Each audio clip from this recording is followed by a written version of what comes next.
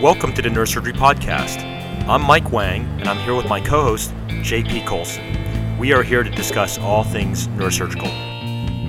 Hi, this is J.P. Colson, a resident in neurosurgery at Rush University.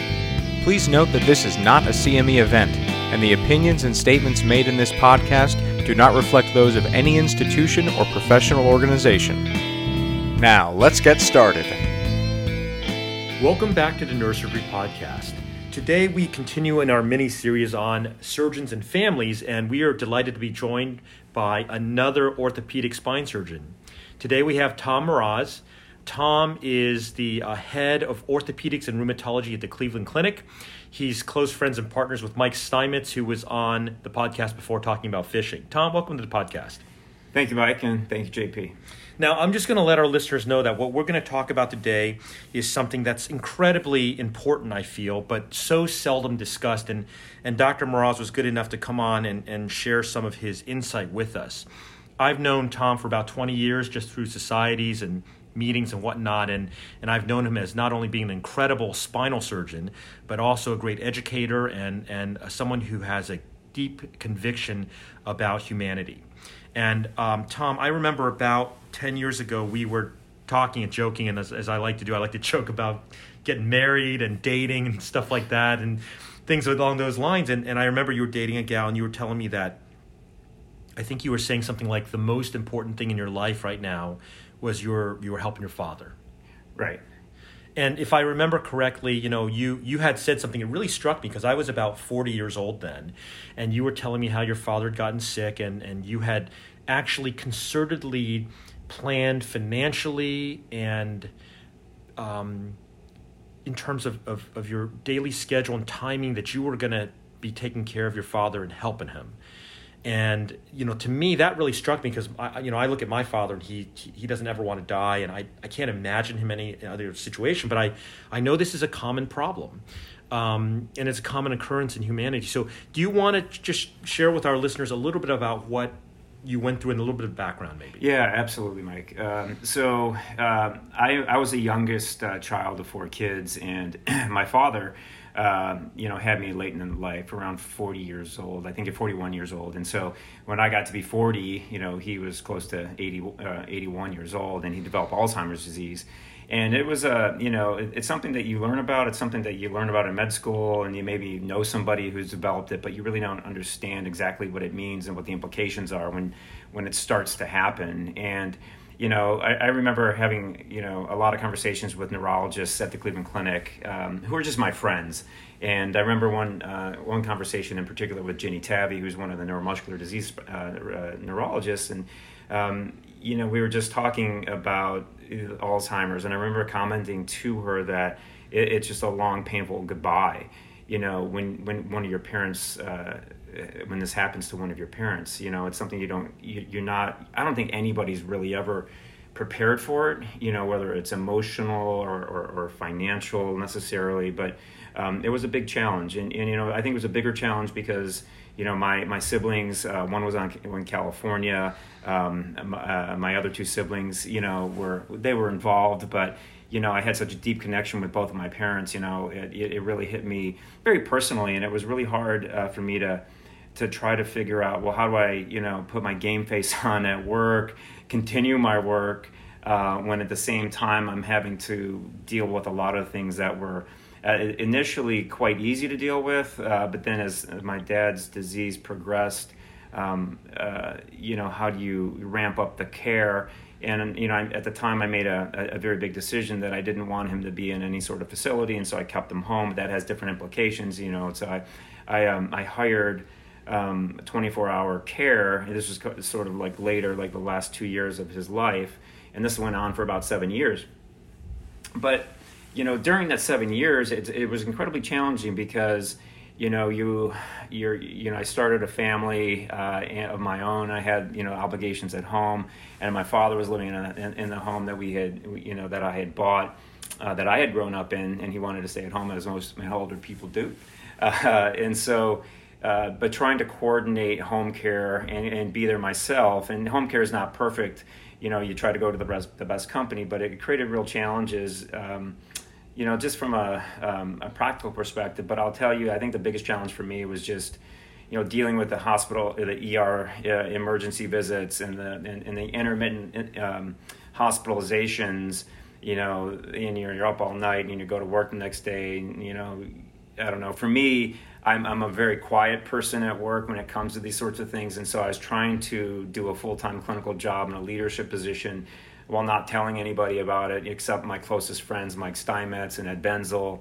But it was a challenge for me specifically, and it was hard to keep everything under the lid and make sure I continue to perform at work. Yeah, we certainly appreciate you sharing this, because I think the message, of course, is that maybe by listening to this, some of our thousands of listeners may be better able to cope or prepare for things they're going to face that are similarly challenging. So, I'm going to say something, and I know that it might sound sexist, but I think it reflects more just the reality of our culture, which is that as we found in this family series, most neurosurgeons or spine surgeons are men, and most of these type of family responsibilities, like childcare or caring for an aging parent, tend to fall on the shoulders of women, right?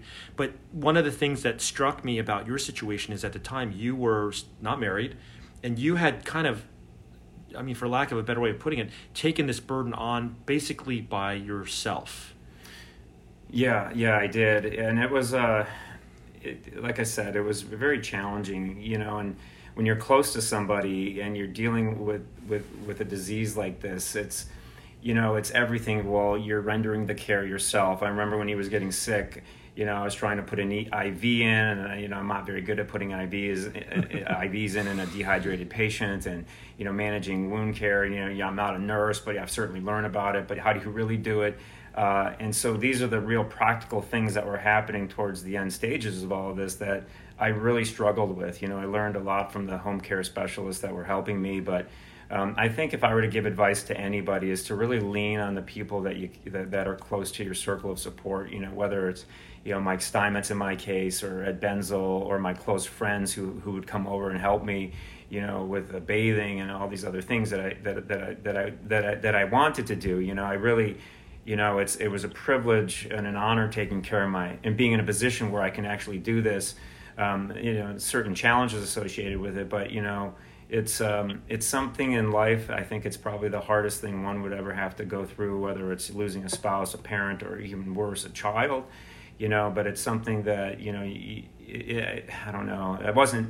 Certainly wasn't trying to prove anything to myself, but I didn't see there was any other way for me to go through it, because I love my parents so much, and I just needed to do it that way. But yeah. Dr. Meraz, my heart goes out to you. It's not something I've talked about on the show before, but I'm also the youngest child of many children in a family, and my parents were in their early 40s when they had me. So what you're talking about, this age gap between you and your father, is something that's occurred to me as I get older and start looking forward in my own lifespan for what kinds of things might be in store with my own parents and what point in my life that might hit. So the story you're telling really hits home for me right now. But because I haven't had the pleasure to meet you before, I did a little bit of homework when I heard we'd be talking, and I looked up some of your videos on the Cleveland Clinic website and saw the way you talk about your practice. And like many of us in the profession, I saw you talking about how you try to treat all of your patients like they're your family members. And like many of us, you ask yourself, what would I want done for my own father? How would I treat my own mother in this situation? And I think many of us think about our patients as family members to make that moral decision and dig deep to do the right thing for them. I wonder what it was like in this inverted situation where you have someone who's already your family member that now you have to learn how to treat almost as a patient. I mean, you're talking about getting a difficult IV into someone who's your father. And I know that as I've gotten older, my own father hasn't changed. He is who he's been for decades. But as I get older, my relationship with him changes, and sometimes we're more friends, and sometimes I just want him to be my dad, though. And so I wonder, as your father kind of shifted into this different role in relation to you, what was that like, both as a son and as a clinician trying to care for him? It's incredibly challenging emotionally, because you look at your father and perhaps your mother as an oak, and somebody who's always been there to offer advice and to to provide the support when you're in need and things like that. And so you're right, it was a very inverted situation where you've lost all of that sort of interaction, and you're trying to render the best care when you're incredibly emotionally biased, and you're trying to, while you're delivering that care, whether it's a bath or a bed bath or or the IV or maybe a dressing change for a skin breakdown, and still trying to reconcile your emotional distraughtness. It's not really a word, but you're being so emotionally vulnerable and distraught at the same time, and it was a challenge. And we could talk about tenacity and resilience, and I don't know what it was, but it was just something that was incredibly hard to go through. But for me, the biggest thing was the challenge was the emotional attachment and trying to maintain an element of objectivity about, well, when do you call the EMS? When do you not? When do you start to, withdraw services or support, versus not, and trying to do it as the legal guardian, as the emotional guardian, as your father or your son, and it all of it in aggregate, honestly, was such a unique challenge to me, that when you're going through it and you're working through it day by day, it's almost as if it's a blur, to be honest with you. And so I think the biggest thing for me was reliance upon those people closest to me, because intrinsically, I was always very shy to talk to other people about it.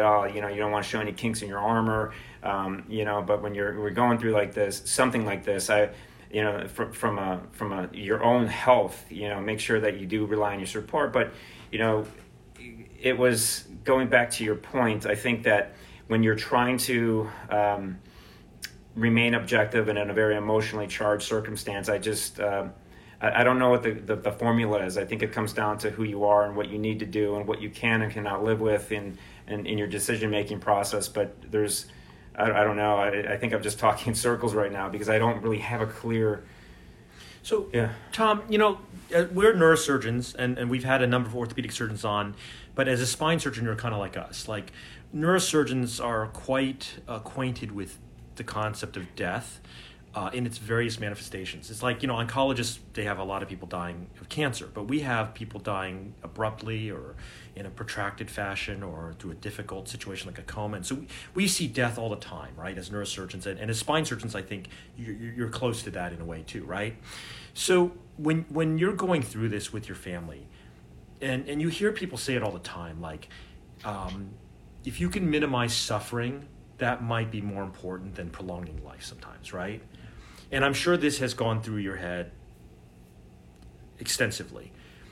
How do you think this has changed you? I mean, you only have one father, you only have one mother, and you are part of the actual process of the end of their life. Had that changed at all your view of the balance between suffering and longevity, for example? Not that there's always that analysis, but often we're in that situation, right? Yeah, no, it certainly has. It puts things into perspective. And so, as a son, I always wanted my parents to live as long as, and intuitively or instinctively, you just want to say, I want to keep my parents alive, or I want to keep my patients alive for as long as possible. But when you're faced with this and you see the day-to-day degradation in function, awareness, and then the suffering that goes along with it, whether it's pain from a bed sore or whatever the problem that week may be, you start to stop being that person. Well, I'm going to be, potentially, stop thinking about myself and my own wishes. Like, I want to preserve life. And you really start to say, well, what is the best thing to really do? I relied on a lot of people, whether it's, from a spiritual perspective or philosophical perspective. And it really helped me, reconcile my own desires to what I thought and I began to think was right in that circumstance, where the trips to the emergency department, for a variety of different medical conditions, in the later stages become less frequent, and so it became more of concerted decision to minimize the interventions and let life take its natural course while maintaining absolute comfort at all times. Now, I'm very interested in something you talked about in the beginning of this conversation, which was the decision you made to take care of your father yourself. I think if you compare our current culture and the norms in the United States these days compared to other nations, and even compared to American culture in the past, maybe a century ago, we really have, in general, offloaded the care of our elders to professionals and to institutions where as people used to stay at home and be with their family, multi-generational households until the end of life, often dying at home, having viewings at home. And many cultures today still live in that pattern. We often, again, offload our elders to institutions and into the hands of professionals, but you instead made the decision to care for your father yourself. Now, I think anyone would agree that given someone who can do that, be it economically, having the time to do it, the energy, the capacity, the moral fortitude to care for your parents yourself, of course we would agree that that's the right thing to do. So I don't want to ask the question, should people do that themselves if they can? But what I'm more interested in looking back on that experience for yourself, not in terms of caring for your father and getting through the situation, but just for yourself as an individual with your profession as a son. Was that experience in retrospect a positive to have that extra time and that sense of ownership caring for your loved one? Or was it more painful to see firsthand what your father was going through? Well, that's a really intuitive question. For me, it wasn't a big decision. I've always been very emotionally attached to my parents, and I've always been incredibly grateful to my parents for propping me up when I'd fall on my face through my many mistakes during adolescence and my 20s, and so I had this deep appreciation of what they went through for me, and I think that coupled with my thinking, and it's been consistent through my life, that really family and my best friends are the most important thing to me, and work falls maybe a third or fourth, even though I think it's really important. But it's those sorts of relationships that I have with other people that are always going to supplant everything else. They're always going to come to the forefront. But for me, it wasn't a big deal. I've always considered myself grateful, where I would never have accomplished what I've accomplished. I would never have gone to medical school if it hadn't been for my parents, and so it just wasn't a big question for me about whether I should or should not do it. But it's going to vary from person to person. I knew beyond what I just mentioned that life in a nursing home or a long care facility is not optimal. We in medicine, we hear about the things that happen. I just happened to be in a situation, super fortunate to be able to financially deal with it. It's a big financial thing, but I was fortunate to be able to, just put aside everything else in my life at the time, and what I had planned for, and just focus on my father. Yeah, I want to get to that, and I know that it's not the most important thing, but this economic cost of handling this protracted process of disability or dying. Obviously, as spinal surgeons and neurosurgeons, we're economically able to do that.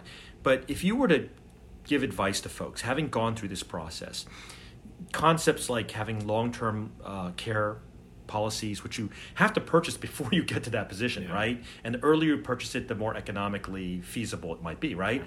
Is that something, when you look back, like, I need to get a policy like that for myself so I'm less of a burden? Do I need to get it for my parents because I'm going to need that? Do you have a view on this? Yeah, it's interesting. I think if it's possible for anybody to prepare for something like this, if they're strongly committed, listen, I want the best for my parents. In the event that something like this happens, then I think purchasing something like that far in advance of the 7th and 8th decade of life is probably the best thing if one can afford it. For me personally, I haven't invested that into that for myself. I've taken other precautions or planning so that doesn't occur. But I think definitely, because these sorts of things are not covered, when it comes to a long-term care commitment or need, aside from a nursing home or hospice care, if you just want to, I'm going to take care of my mom or my dad at home for the next 4 years. I mean, that's all out of pocket. So you get a 24-hour home health company to come in 24/7 with shift work. It becomes very pricey. So planning for something like that, by whatever means necessary, whether it's through an insurance company or a provider such as that, or just putting aside money as you normally would for a child's education, if you're able to, I think that would be ideal. And yeah, I totally agree, because and most people don't do it. I certainly didn't think about it, right? But once you're in that situation, it happens quick, and if you hadn't planned for it, and I had not, then it becomes a bigger issue, and it adds to the complexity of the problem that you're already trying to deal with, which is unfortunate. That's an excellent point. That's a very pragmatic and practical point. I wonder, outside of that specific planning aspect, in what other ways did that whole experience change your outlook on your own future and planning for your future, not only in the nitty-gritty details and the finances of it, but how you intend to spend your time and what aspects of your life and your own health and well-being you focus on as you progress through your own life? That's a very good question, and that certainly has, the way he died. Obviously, Alzheimer's has implications for every child of that person, and so you take the necessary precautions and you maintain a healthy life, and that goes from everything: eating right, exercise, no alcohol, etc. These are the sorts of things that neurologists recommend. But I think it comes down to a philosophy. I've always believed that we only live once, and I really I've always loved living. I'm very passionate about that. There's so many things in life to do, so many footprints to leave, et cetera, et cetera. But this really, heightened my awareness, not only my own mortality, but what potentially can occur. And being in medicine, whether you're a neurosurgeon or a spine surgeon, you're going to see, colleagues, if you live long enough and you're practicing long enough, colleagues that go down, whether it's the day after they retire or it's somewhere in their 40s and 50s, and it really heightens your awareness of everything that can happen to life on a dime. But it's really, having children, now I have 3 kids, one's 12 months, 3 years, and 5 years. And, it's really, really brought into focus for me the need to be present, to be healthy, to make sure I'm taking care of myself beyond what I've always ever done, in terms of exercise, eating properly, but making sure that when I am home, I remain present. And that I think has been the biggest lesson for me, because when you do have children late in life, which I did, I was so focused on launching my career, I waited, Susan, we're going to wait a little bit longer. But, having this happen right after my son was born, in reality, it really brings things into focus for sure. Well, Tom, first of all, I have to thank you on behalf of our listeners for sharing some of your experiences with us. It can be painful to share, but I think that through this medium, you're actually helping a lot of folks who maybe they haven't thought of this, or maybe they're going through it right now, and they can hear that there are other people that have a shared experience, and it means a lot. It means a lot. I know you do amazing work every day as a father and as a surgeon and as a son. I thought about you as we were putting this mini series together. So I want to thank you for sharing something very deep and compelling and impactful. And, it really is a strong and important message. Thank you, Mike, and thank you, JP, for having me. This has been great.